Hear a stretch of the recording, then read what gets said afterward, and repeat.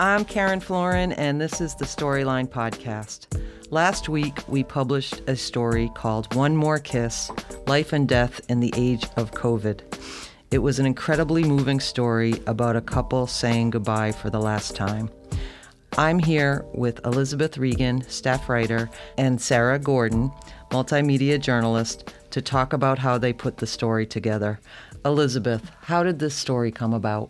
Well, we were informed of this couple situation by one of our staff members who was friends with the son and daughter-in-law of Sherry and Harold. And they just thought that it would be a very moving story. And my coworker agreed, and I agreed. And so I made arrangements to go out and meet Sherry. And Sarah, have you often photographed something like this, and what was your experience? Yeah, I've actually been in hospice way more time for work than for personal reasons, which is maybe a good thing. And every time you go into that situation, it's just so incredibly moving. I've been to hospice weddings and hospice babies and hospice goodbyes, and this one, though, was really touching because it happened outside of hospice, and in this modern age, it was really interesting. So let me read the first sentence of Elizabeth's story. On a frigid night in the age of COVID, Sherry Wolfe kissed her husband of 72 years goodbye. Elizabeth, tell me how you reported the story and how you were ready to witness that moment. I didn't know what to expect. It was a story I heard about. I went in not knowing. I should say, when I got there, I was speaking with Scott and Barbara, the son and daughter-in-law, and Sherry had not yet come into the room. So we sat down, and all of a sudden, the door from her bedroom opens, and she's standing there looking beautiful. Her gorgeous hair, beautiful face, this light pink sweater and a black skirt, and she's posed in the doorframe with a photo of Harold from when he was in World War II. It was quite an entrance. So maybe we should set the stage a little bit. Before you actually went to witness them kissing goodbye in front of the hospice, you went to their home. Yes, at the Masonic Care at Mystic, to their apartment to get a little bit of background information from Sherry. And Harold Wolfe is 95 years old, and Sherry is also in her 90s. So tell me a little bit about their life together. So they've been married 72 years, and from all accounts, it was an incredibly loving marriage. There seemed to be a lot of humor in it. Sherry and Scott, her son, they were talking about how funny their father, Harold, is. You wrote in your story, COVID wasn't what was killing him, but it was what would likely leave him to die alone. Why was that? Because Sherry was going to kiss him goodbye in the parking lot where the ambulance dropped him off to go to hospice because she wasn't going to be going in because of COVID and because of her fears of also contracting COVID and losing out on the remainder of her life, which, even though she's going to be 92, I think will last a while longer. She's incredibly vibrant. Sarah, so you actually had two opportunities to interact with this woman. You were at the home at Masonic Care, and then you went to the hospice as well. Did you establish a rapport, and how did you go about photographing it? Yeah, I think it's incredibly important, especially in cases like this that arise that day, when you're like, you haven't met that person, and you really, to witness this very important emotional event in their lives, you don't want to be a stranger in that moment, and you want them to be able to trust you. And so I think both Elizabeth and I sat in her home for hours and didn't even take a photo. And for me, that is a really important way to establish a relationship and trust with the person that you're documenting, is to just spend time with them as a human being, not as a journalist, and to get them comfortable with you. They kept on pushing back the timeline of the ambulance arrival, and it was a little frustrating for everyone involved, mainly the family. I can't imagine them. This was supposed to happen before 4 p.m. and then 5, and then it ended up happening at 7. But for us, I think me and Elizabeth, it was really nice to have that time to get to know them before being thrown into this huge moment of their lives. Wow. So you met with Sherry and other family members at Masonic Care. In the meanwhile, they were waiting for Harold to be transferred from Westerly Hospital to the hospice. And that's when you heard the story of their lives, really. I think Elizabeth even was saying, I left at one point. I think Elizabeth even sat in Sherry's bedroom and was working on something else or transcribing notes, just because that's how much time we were really able to spend with them before they went to hospice to meet Harold. Yes, I was transcribing my notes on Sherry's computer, which she generously let me use. I think I did take an hour and a half to do that, which and I was thinking I was going to get that story in for that evening's deadline. But luckily, my editors were understanding of the fact that this story probably deserved a little more time. So I actually ended up writing it the next day. Elizabeth, when you arrived here at the day, I interviewed you for a little profile, and you told me that you were involved in a group that wrote romance, and that you've actually written romance before. And I think this was such an incredible romance story. Here's one of your sentences. In the cold, she pressed her face to his. Oh, my sweetheart, she said, I love you dearly. Tell me about how this might have come more natural to you than others. It's kind of crazy how these characters came out so fully formed. These real life people were like fictional in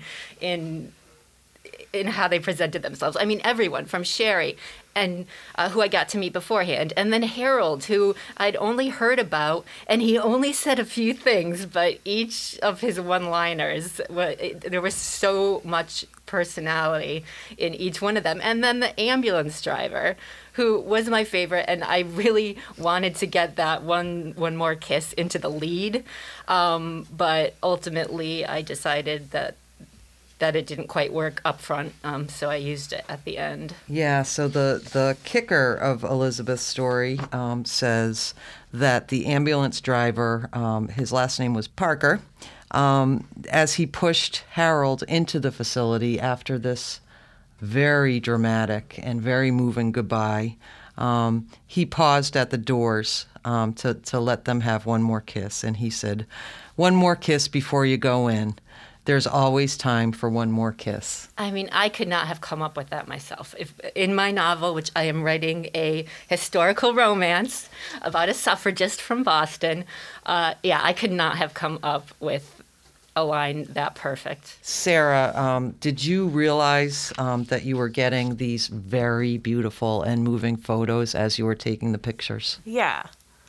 I mean, in these types of moments, it's a balance because you're going to get a photo. You're going to get an amazing photo. You're going to have an incredible photo.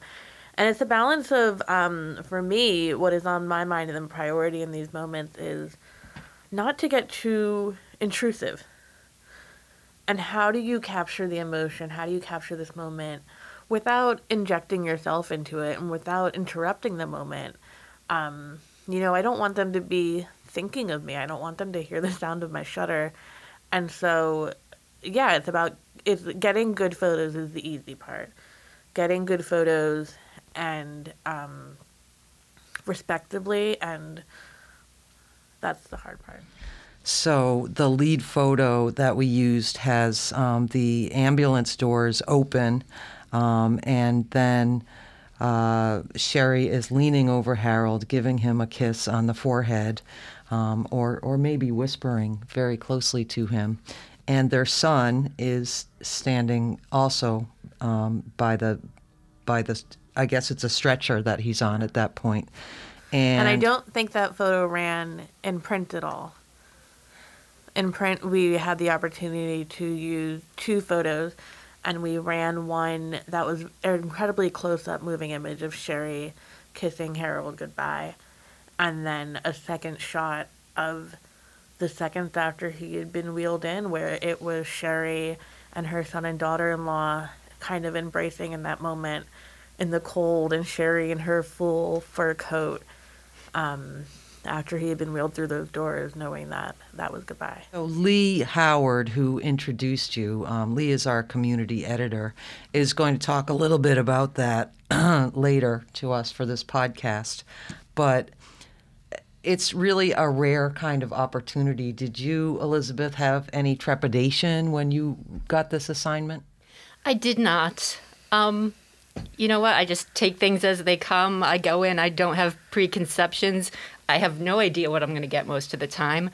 And this was a pretty interesting one. I think the overwhelming feeling I got, which I don't know if anyone is going to be surprised to hear this, but it was just an incredibly joyful experience. It really was.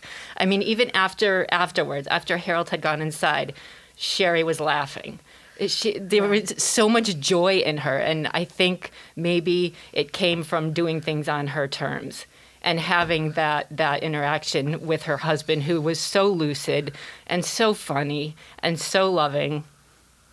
And there really was just so much joy about it. I mean, it was a comedy hour. We were laughing more than we were crying, and I think the same could be said for them. I don't know if there was room to include this in the story, but there were moments when other ambulances pulled up, and so the first ambulance pulled up, and it was just like one of those clown car scenes where everyone got out of their cars that they had just been waiting in the fur coats, and they were like, oh, is this him? Is this him? And it took them a while. He was kind of being wheeled out where they were like, oh, this isn't. That's not him. That's not him. That's not my husband. Him. You know, they were like, I think at one point Scott was like, oh, you got new glasses, Dad? And it took, and it happened quite a few times where they would, everyone would get out of their cars and then I think eventually they started peeking in the windows of an ambulance and being like, this one's got too much hair. And so when it was finally him, it was so cute. Sherry was jumping up and down, and Scott and Barbara were cheering, and it was just beautiful. It was such a joyful, beautiful moment that I don't know if I would be able to approach that situation with such grace. Was there the sense that they've been married for 70 years and they've had this very full life, and they have somewhere near 50? Great-grandchildren. 49, maybe 50 by now. Was there this sense of we're fulfilled and we accept this? We've had our time, and now he's so very sick that it's time to let him go. Yes, she talked about the pain that he was in, and obviously that weighed very, very heavily on her. And I think that she just didn't want him to be in pain. And I think it was beautiful. They were talking about it was beautiful for them to be like, this is when we're saying goodbye, but also the acceptance that this was how they were going to say goodbye. They weren't even asking hospice if an exception could be made, but they had it was, and I don't know if I would be able to approach saying goodbye in a COVID surge and that with that grace of just being like, this is the safest, best, easiest way for this to happen, and this is just what it's going to be. So we had a lot of really positive reaction to this story about how very moving and touching and beautiful it was. But I did see a note from a person or two who said, how dare you publish this very personal moment. But Sarah, you were welcome there. Yeah. And I think that's what people, and I know what comment you're referring to. They said, did you even have permission to take these photos? And I think the photos speak for themselves. And, obviously we had permission. And the story speaks for itself, too. It's so clear that we had this level of access that was a gift. And it's so clear that they trusted us and welcomed us in a way that not many people would be able to in that moment in their lives. And I'm incredibly grateful for that. And it was especially important based on the feedback that I received, because it was a moment in time during COVID that people related to. It was, this has been going on for 2 years now. It's a lot of built up emotion. And I think for a lot of people, this story was what just let them let go and get it out and cry. Everyone and their mother was crying at this story from what I hear. Yeah. And it was very cathartic. And to me, the only feedback that matters and what I lose sleep over the night before this runs is, oh my goodness, what are they going to think? What is the family going to think? And Barbara reached out to me, the daughter-in-law. She reached out to me the next day to just say, thank you so much for these moving images and these moving photos. And we're so glad that you guys were there with us and that you went through that day with us. And that's the only thing that matters to me. That's absolutely perfect. Is there, obviously this was an incredible dynamic between journalists and subjects, and it was just the right mix, and you both did such a beautiful job. Thank you very much for sharing this with us and with our readers. Thank you.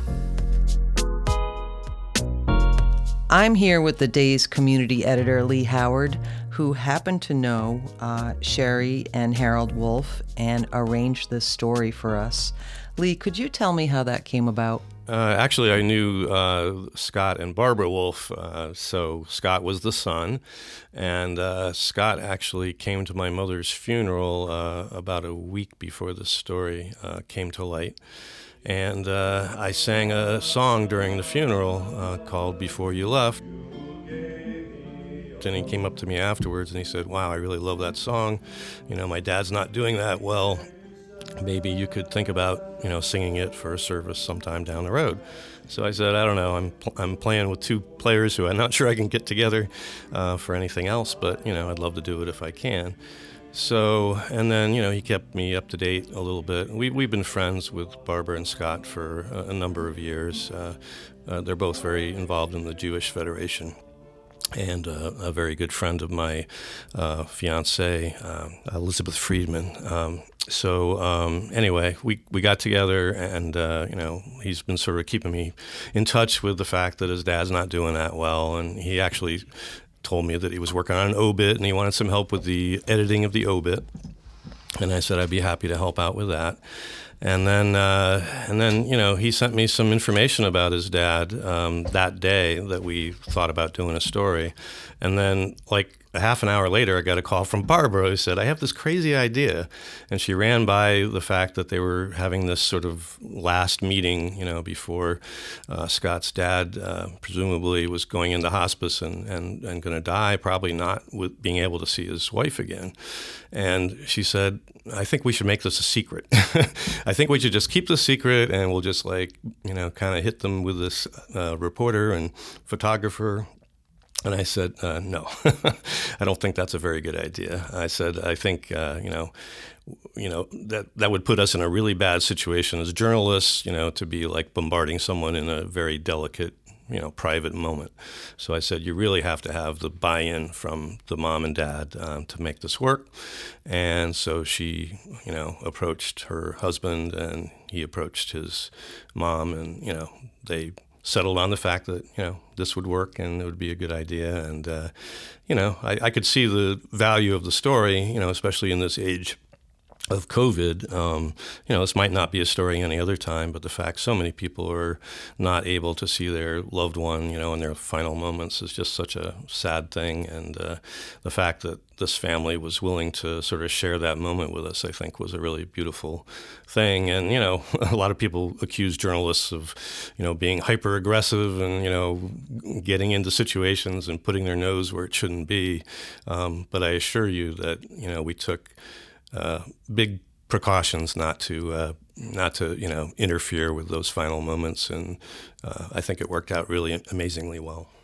And as it turned out, we had a wonderful combination of journalists and people and EMT also there because of the way that the story and the photos turned out was just incredible. Is there anything else that you'd like to say about this family and this story and how you made it all come together?